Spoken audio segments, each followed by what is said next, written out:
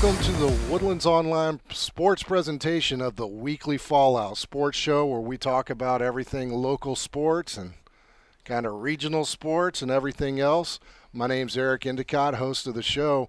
Bob Slovak couldn't be with us today, so I got Julio Vargas. Did I say that right? Oh, yeah, of course. Julio's dressed way better than I am today, much more comfortable in your clothes than I. Just came in for work, pulled him in for the show. Glad you joined us today. Hey, today, really excited to talk about playoff basketball. Oh, yeah. You've been covering all the games.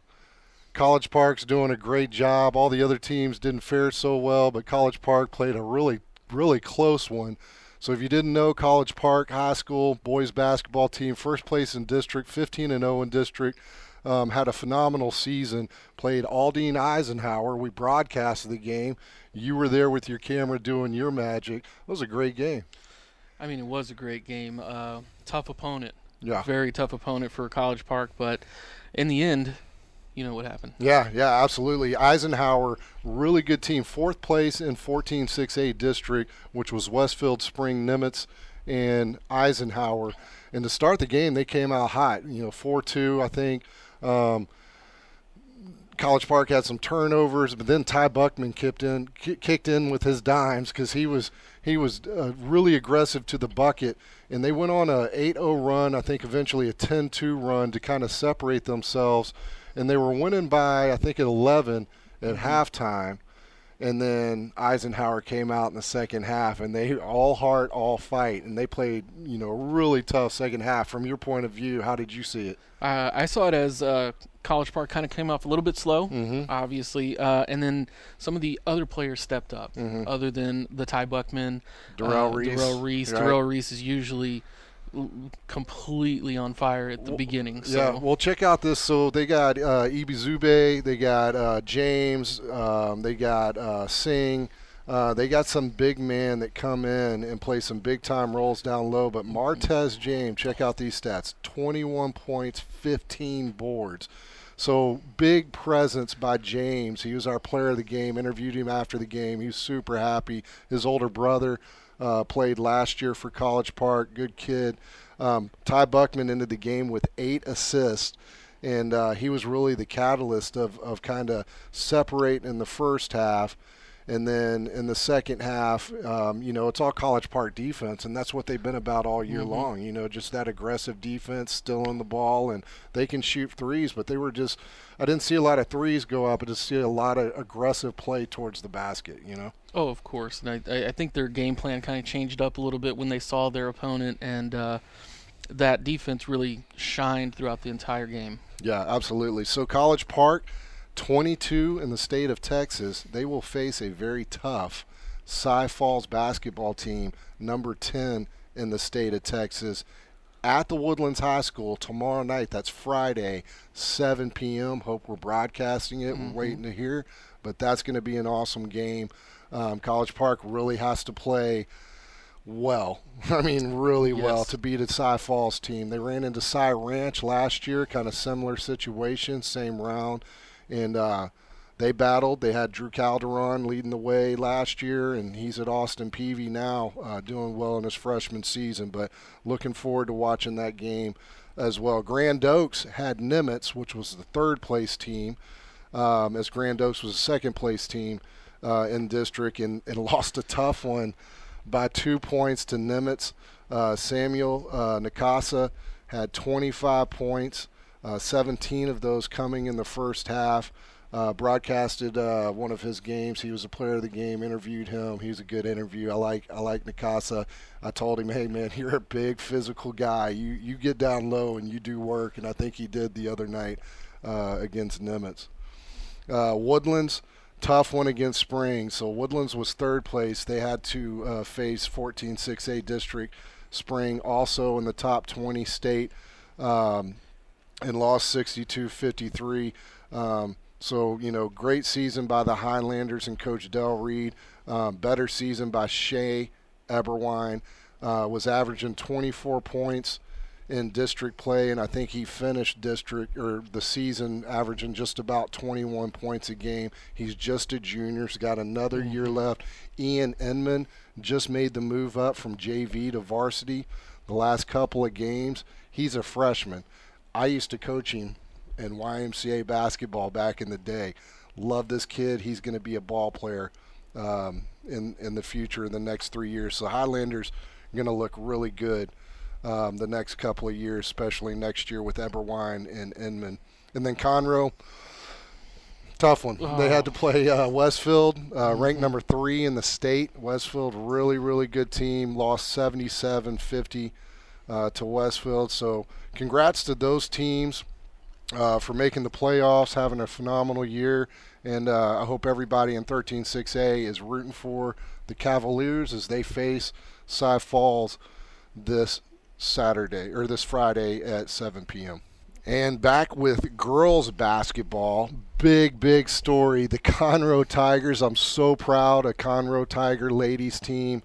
They were facing a really good Klein Collins team in the regional quarterfinals, right? And that's the game you hit after area.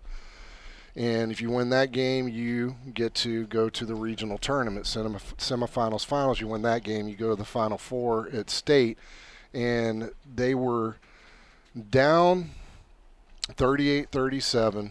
And Renaya Lewis hits a buzzer beater with 1 second left, three-pointer, to win that game. That's something Lewis is going to remember for the rest of her life. Oh, yeah.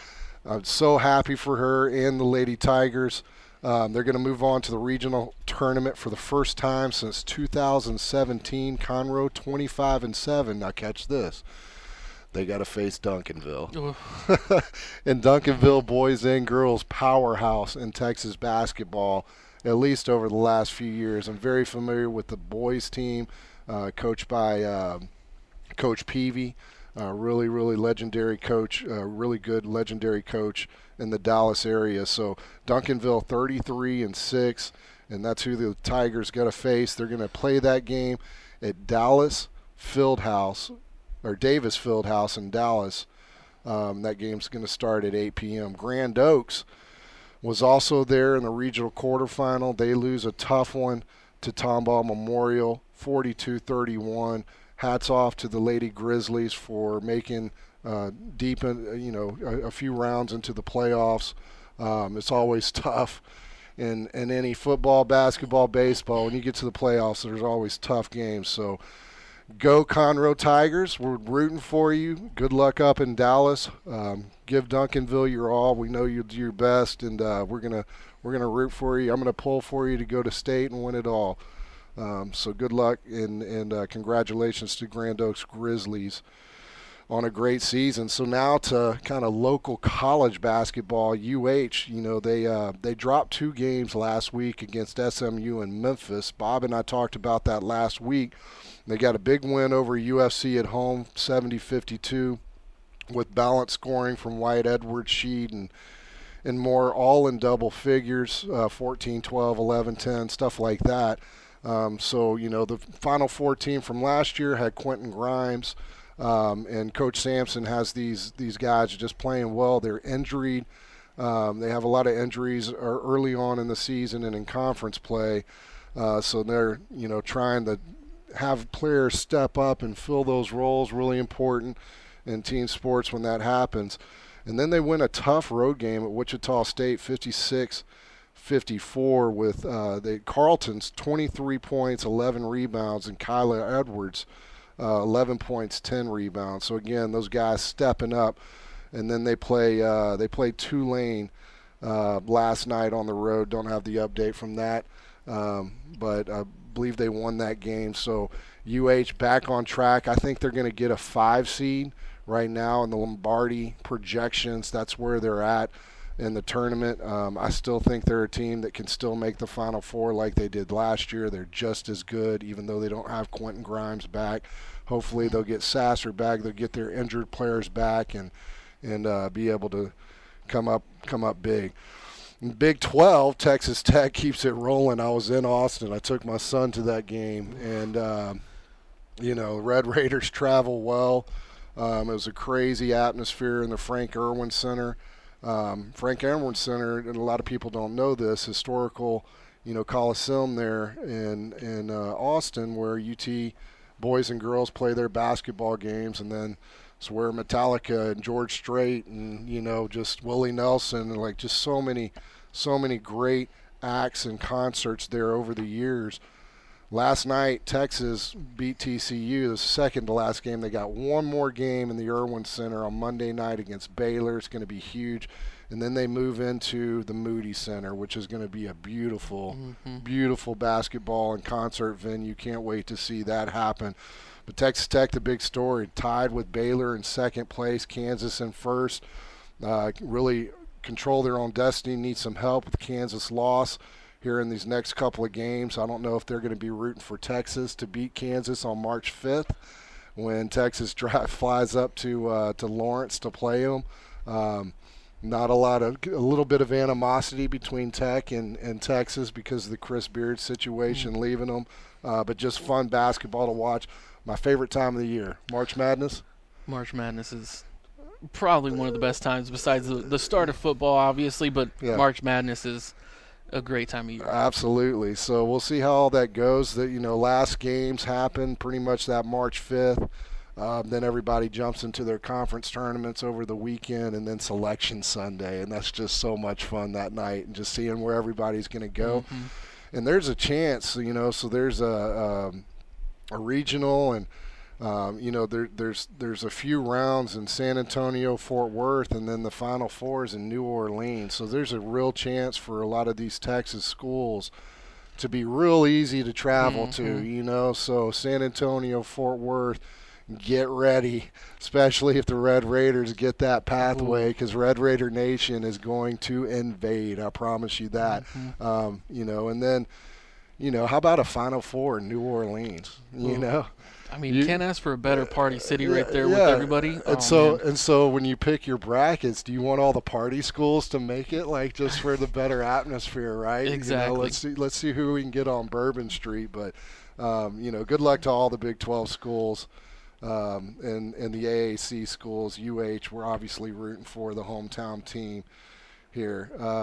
Talked a little bit about MLB baseball lockout. I saw a snippet where they met and the meeting lasted 15 minutes, and I was like, oh, that's not good. But they keep meeting, and I don't know if the owners and players will ever get together. You were saying something about they're taking away some games now or something like that, just trying to make the schedule work. But I hope they get it together. It's the national pastime. Yep. I get everything's a business in the professional world, and there's just so much money involved with all that stuff. So, but we'll see what happens.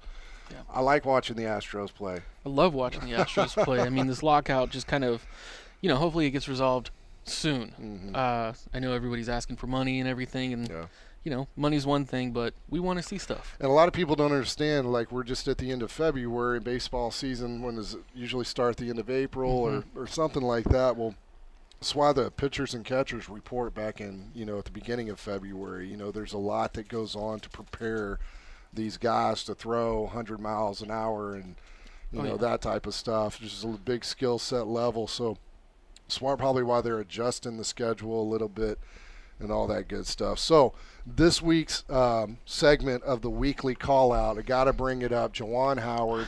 So if you don't know the story, University of Michigan was in Madison, Wisconsin, playing University of Wisconsin, and Wisconsin was winning. The game was pretty much decided. It was in the final, 30 seconds of the game. Wisconsin coach put his reserves in, and Michigan was still pressing. Still full court press, kind of like College Park does to people, but still full court press, and the game's already decided. It's like a 14-point deficit, so mathematically there's just no way. No Reggie Miller situation where he's going to hit 9 threes in 30 seconds or anything like that.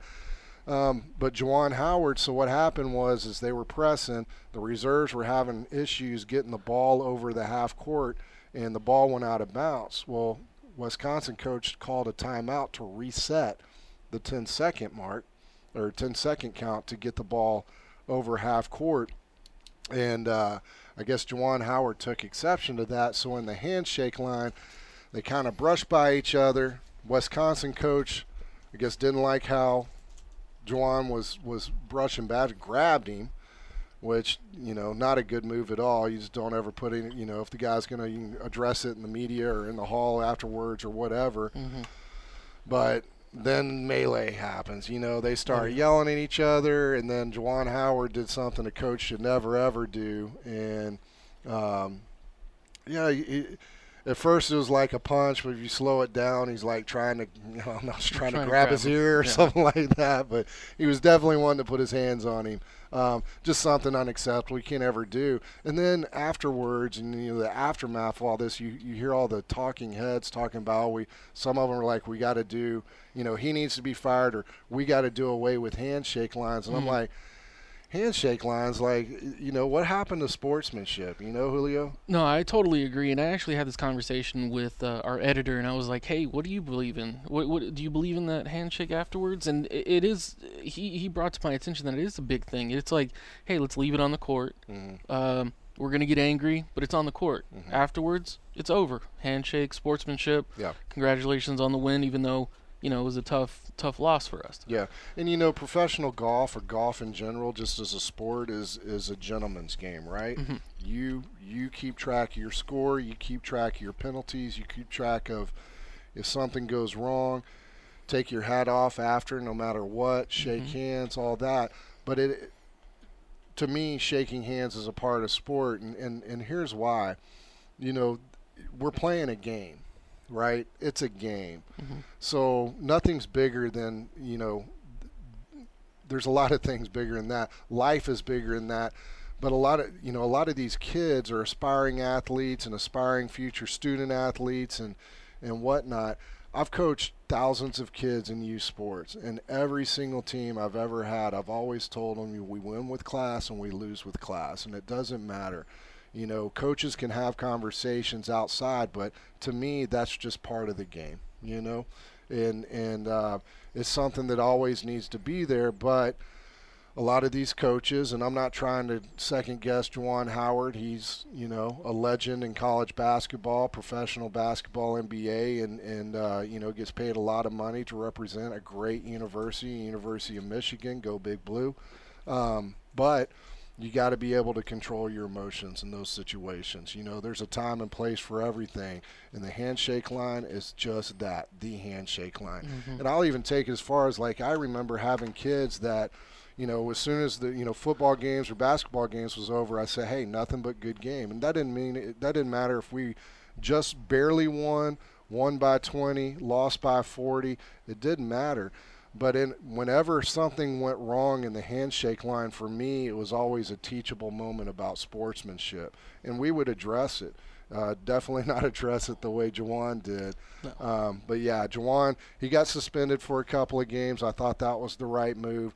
I wish he would come out, and I don't know if he had at the beginning, right after the game. It didn't seem like he was too worried about apologizing. But he just needs to understand that, all the kids that look up to him, A, and then B, the institution that he represents, and what a privilege it is for those guys to get to do something and get highly paid to do something you love, and A, playing a game, and B, coaching a game, and it's just a game, So just one of those things. Final thoughts on Juwan? Yeah, I think it's unacceptable to do that, especially in front of the kids that you're coaching. Mm-hmm. What does that say about him, though? What does that say as far as, like, him coaching versus him being a player? Mm-hmm. Did that kind of bleed into that coaching moment? Did that mentality happen? I heard a lot about he was from the south side of Chicago, and I don't, I get it. He's an inner city kid, and he's tough and all that stuff. But again, he's he's a very cultured and seasoned guy. He's been in professional sports. He was the Fab Five. He was, I mean, just go on and on and on.